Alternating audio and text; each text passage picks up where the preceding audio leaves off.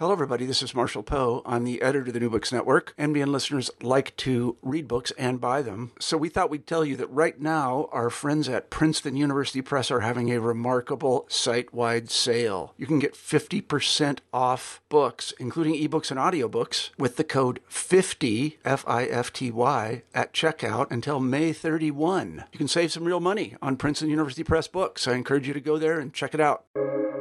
Welcome to the New Books Network. Good afternoon. My name is Brian Topher, Principal Architect of Topher Architecture, and you are listening to New Books Architecture, a podcast channel on the New Books Network dedicated to architecture and its publications. If you have any suggestions on authors who you'd love to hear me speak with next, feel free to send me an email at btopher@topherarchitecture.com. Today's guests are Fred Delcomyn and James Ellis to talk about their book, A Backyard Prairie, The Hidden Beauty of Tallgrass and Wildflowers. Both Fred and James served on the board of directors of the Grand Prairie Friends. Fred is a retired professor of University of Illinois and a certified master naturalist and author, and James is a botanist with the Illinois Natural History Survey. Thank you both for being here with me today, and welcome to the show. Thank you for the invitation, Brian. Now, before we begin, can you both maybe tell us a little bit more about yourself? Maybe Fred, you want to start us off?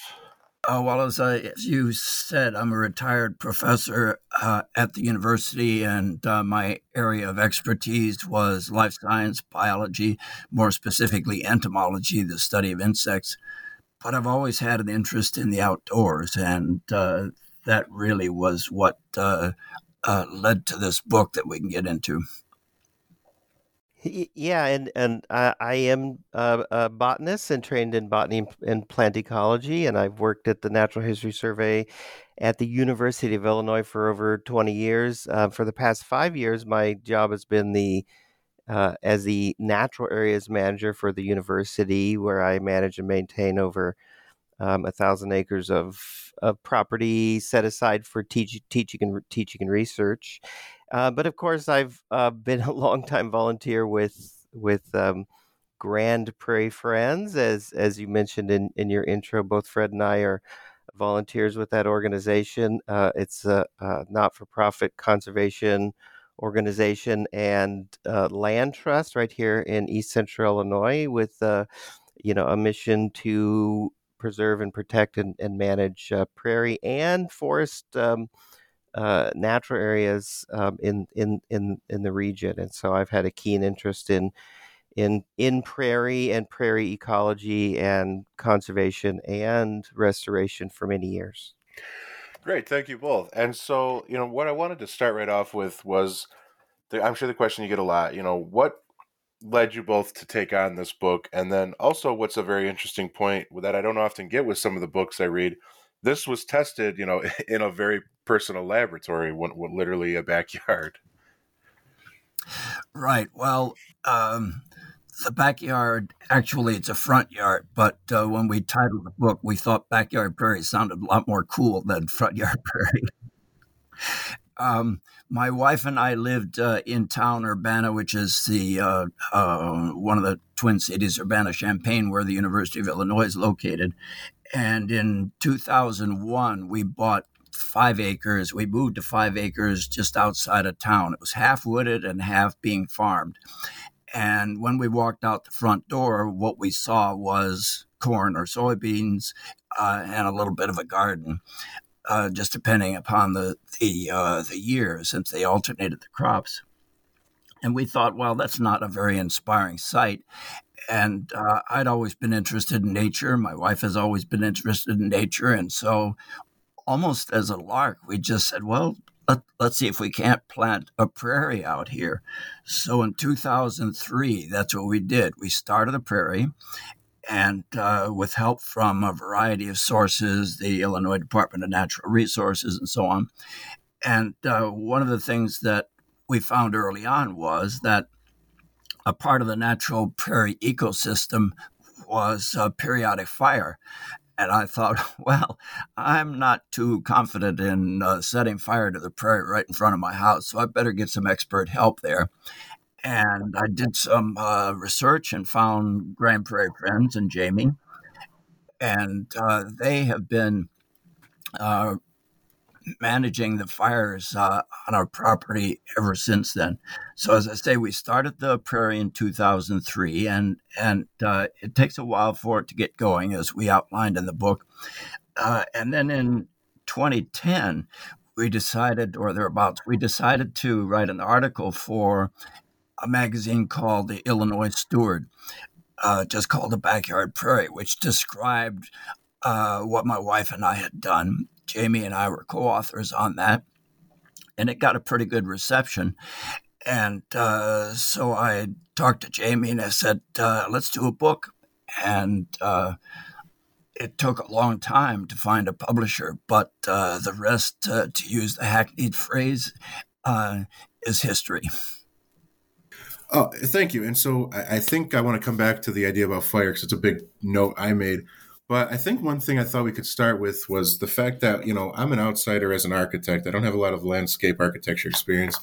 And when I read this, I was expecting a manifesto on how this is done and what you would do. But instead, there's quite a bit more of a narrative than I was expecting. I was wondering if you could kind of walk us through that a little bit.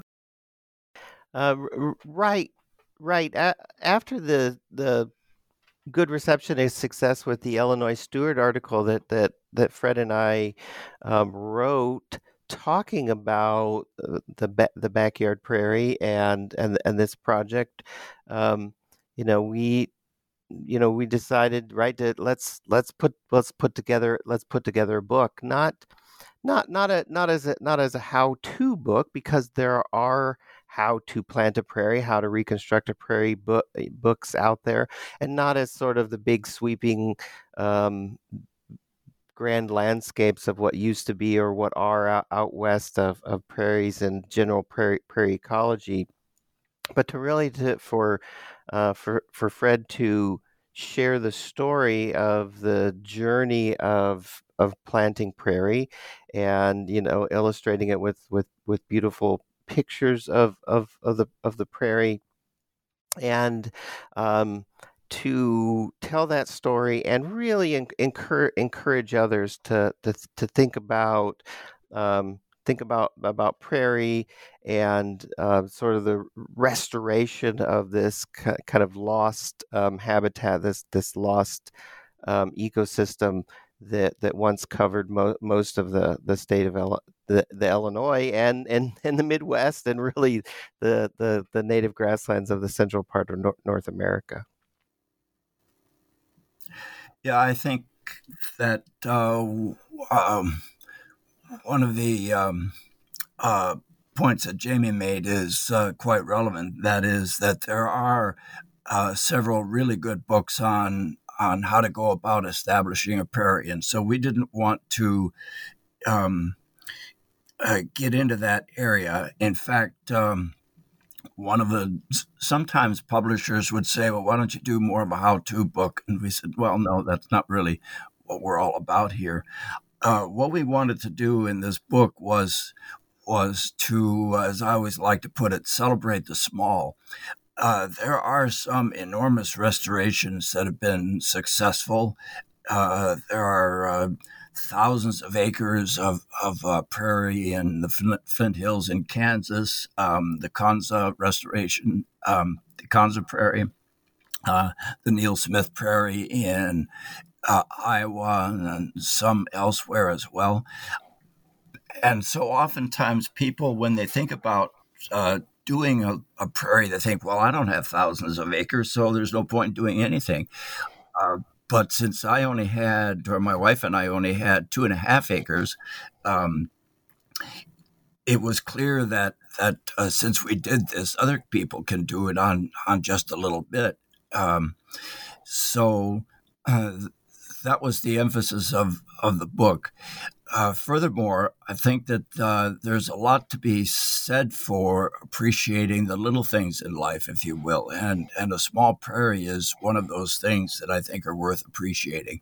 And so for much of the book, after we've described the process that my wife and I went through to establish the prairie, we spent a lot of time talking about what you can find there, the animals, the plants, the changes of the seasons, the open sky. All of these are subjects of individual chapters. because I think it's important for people to realize that even in a little prairie, there are an awful lot of things that are really worthwhile to see. That's great. And I actually do, again, I want to circle back as well to that point of kind of the diversity you brought up.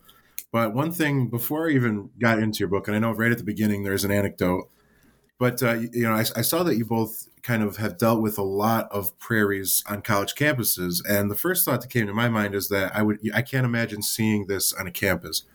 There, a lot of campuses and a lot of people in general have been kind of conditioned to have very neat, orderly, tidy, manicured lawns, and so I guess the question that I have is, you mentioned you tend to a lot of acreage of this on a campus. Was there resistance to that, and are people coming around to it more? Do you want to talk to that, Jamie?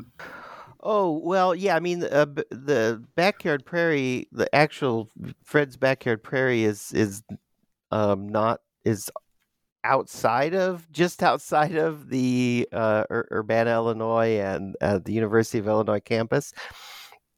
So right is kind of out in the out in the country, but you bring up a great question and a great point is, as universities and the University of Illinois is looking at the campus landscape and sustainability and biodiversity, and we and Fred and I both say biodiversity is good, and we can the plant and manage the vegetation that's in an area and attract insects and birds and other animals, and right, and it is about there are those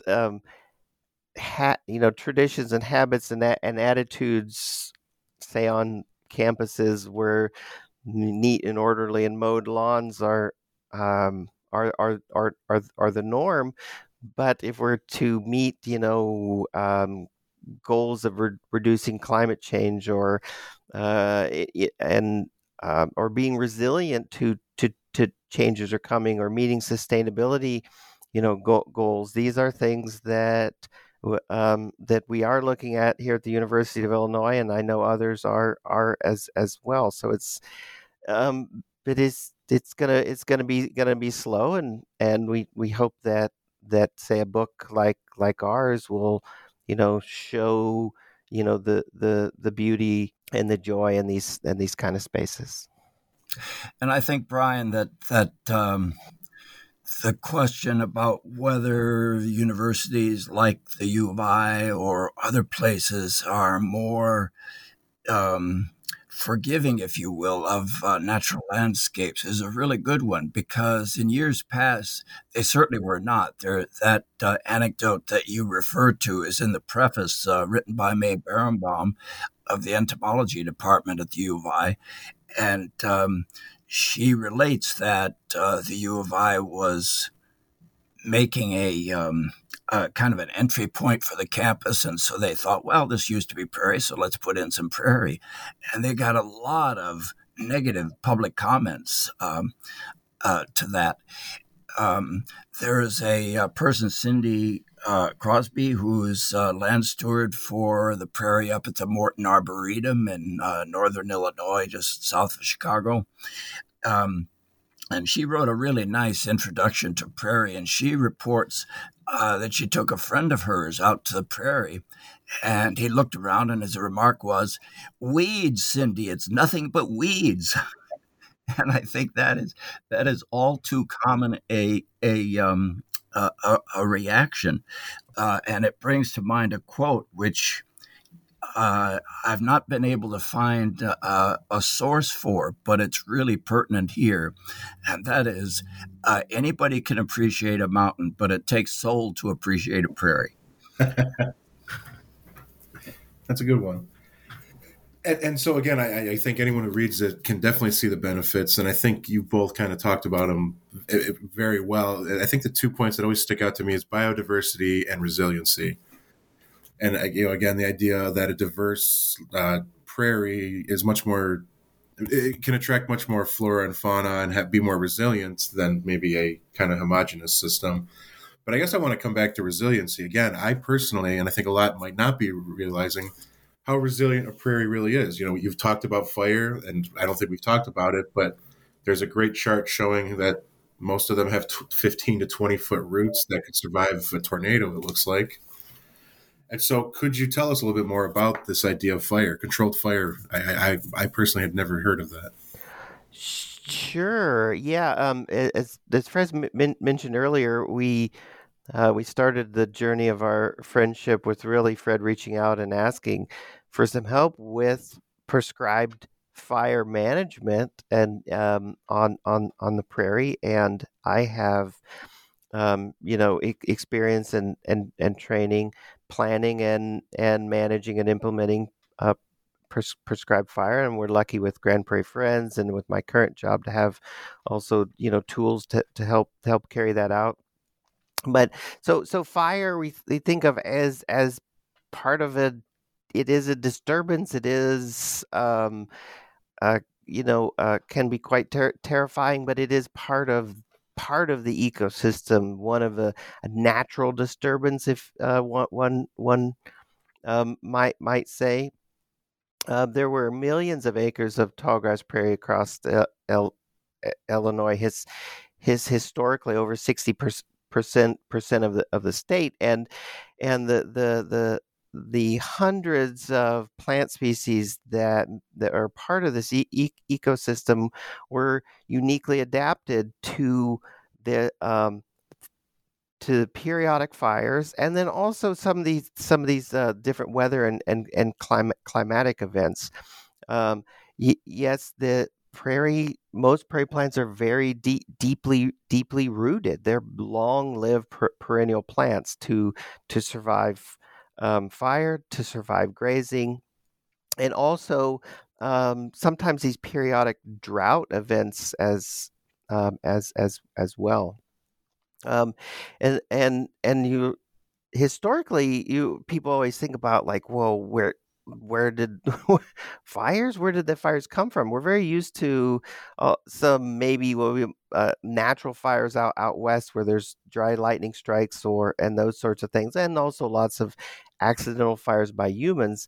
And a lot of the evidence we're seeing now, and digging into the historic record, that people have been setting fires here in in the central part of North America and the Midwest for a very long time. So native peoples were here, and they were there were accidental set fires by them, or purposefully set fires for hunting and such. And so we think of fires as horrific and destructive, but they're usually done a lot of times the most flammable in the dormant season, right? In the fall through the spring, when the top parts of these perennial plants die back and they're still alive and by the roots, and so there's a lot of biomass there, the flammable biomass, and that readily burns. And a lot of these plant species respond positively the season after a fire.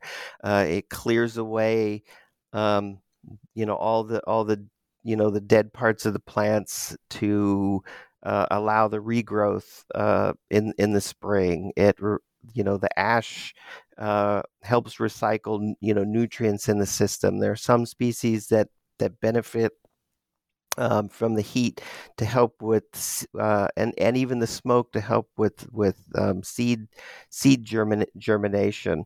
And then also there's now with some, maybe we want to manage some non-native or unwanted species, or we want to kill off some of the woody plants, right? We think of prairie and native grasslands as mostly treeless, and so that the fires will kill off some shrubs and small trees and to keep those woody plants out. So now we purposefully plan for fire and to rejuvenate the prairie and sort of, I guess, keep keep it healthy and keep the plants growing. Of course, done with planning and care, so that we can keep the fire where we want it to, and of course keep it out of other flammable areas that we don't want to burn as well. Well, and very. I'm sorry. Go ahead, Fred. When we started burning the prairie, as we've mentioned, Grand Prairie Friends actually manages the burns, which is great because it wasn't something I wanted to be responsible for myself.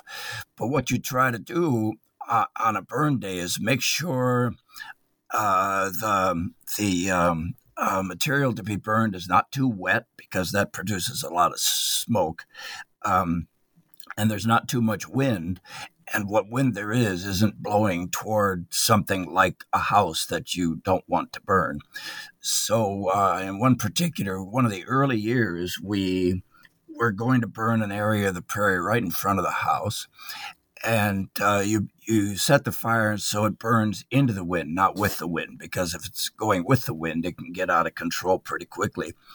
So we set it. The fire was set near the house and burned away from it, because the wind was blowing in the right direction. And then the wind shifted 180 degrees, and it was marginally dry, but there was a little bit of wetness still in the vegetation, and so there was an enormous amount of smoke. And there was so much smoke that I'm glad that Jamie had alerted the fire department, because I think there's a major state route that goes right by our house. The smoke was so dense that I'm sure cars on there couldn't see more than a couple of feet in front of themselves. It didn't last long, fortunately, but it was a little bit scary. And from the literature of early settlement times and early visitors, we looked into some of the early literature. We have a quote at the beginning of each chapter, which is relevant to the subject, from visitors from 100 or 200 years ago.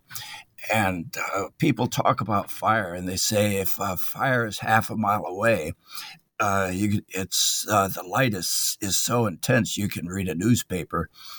And so it was something that was dangerous. And in fact, the fact that there was fire in the prairie was something that impeded the settlement of the prairie for a little while.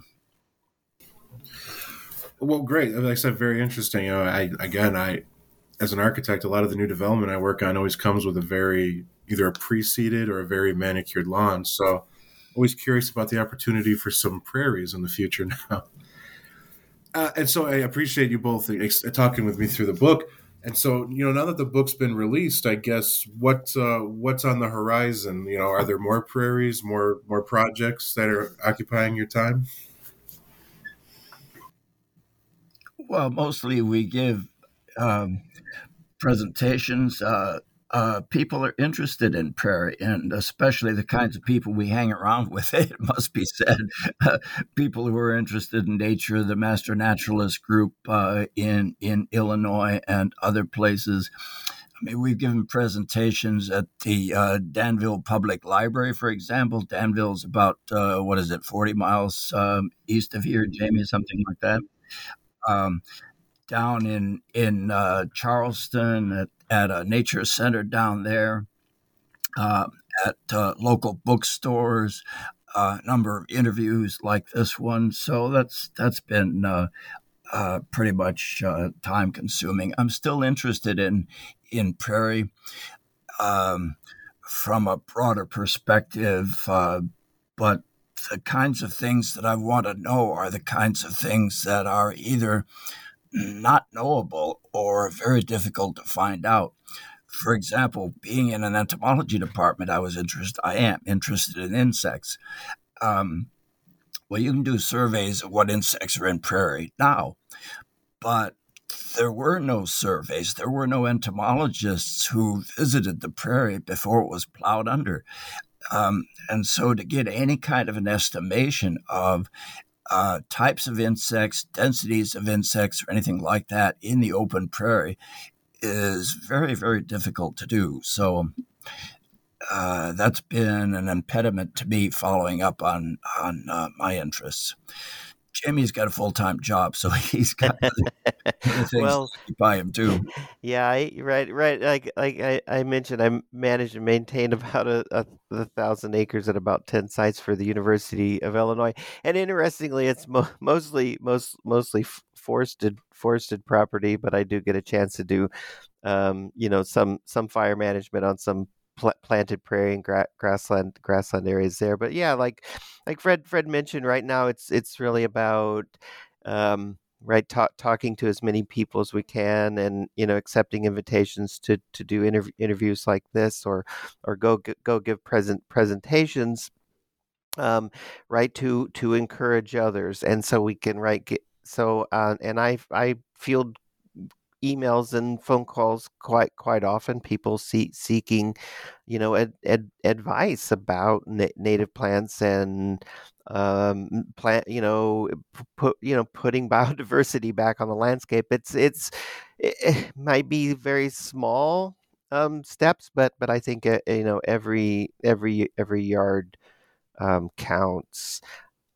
And Grand Prairie Friends, we have a native plant sale that's coming up in May, and so then that's an opportunity, right, for the at least local folks here in East Central Illinois to actually go and purchase some of these species that we highlight in the book, and plant and nurture in their own yards. Well, as Jamie said, one of the purposes of the book was to introduce people to prairie, to help them to learn to appreciate what was once a very important part of the natural landscape here.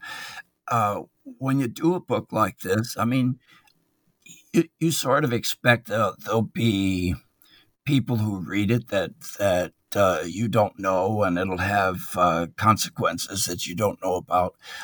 One of the things, I'm not even sure that I mentioned this to Jamie yet. My wife belongs to a spinners and weavers group here locally. And one of the women in it said her mother was going to be visiting from Texas. And it turned out that her mother had come across the book, and they had several acres down in Texas, and they were trying to restore prairie. And so she wanted to come by and meet me and see our prairie.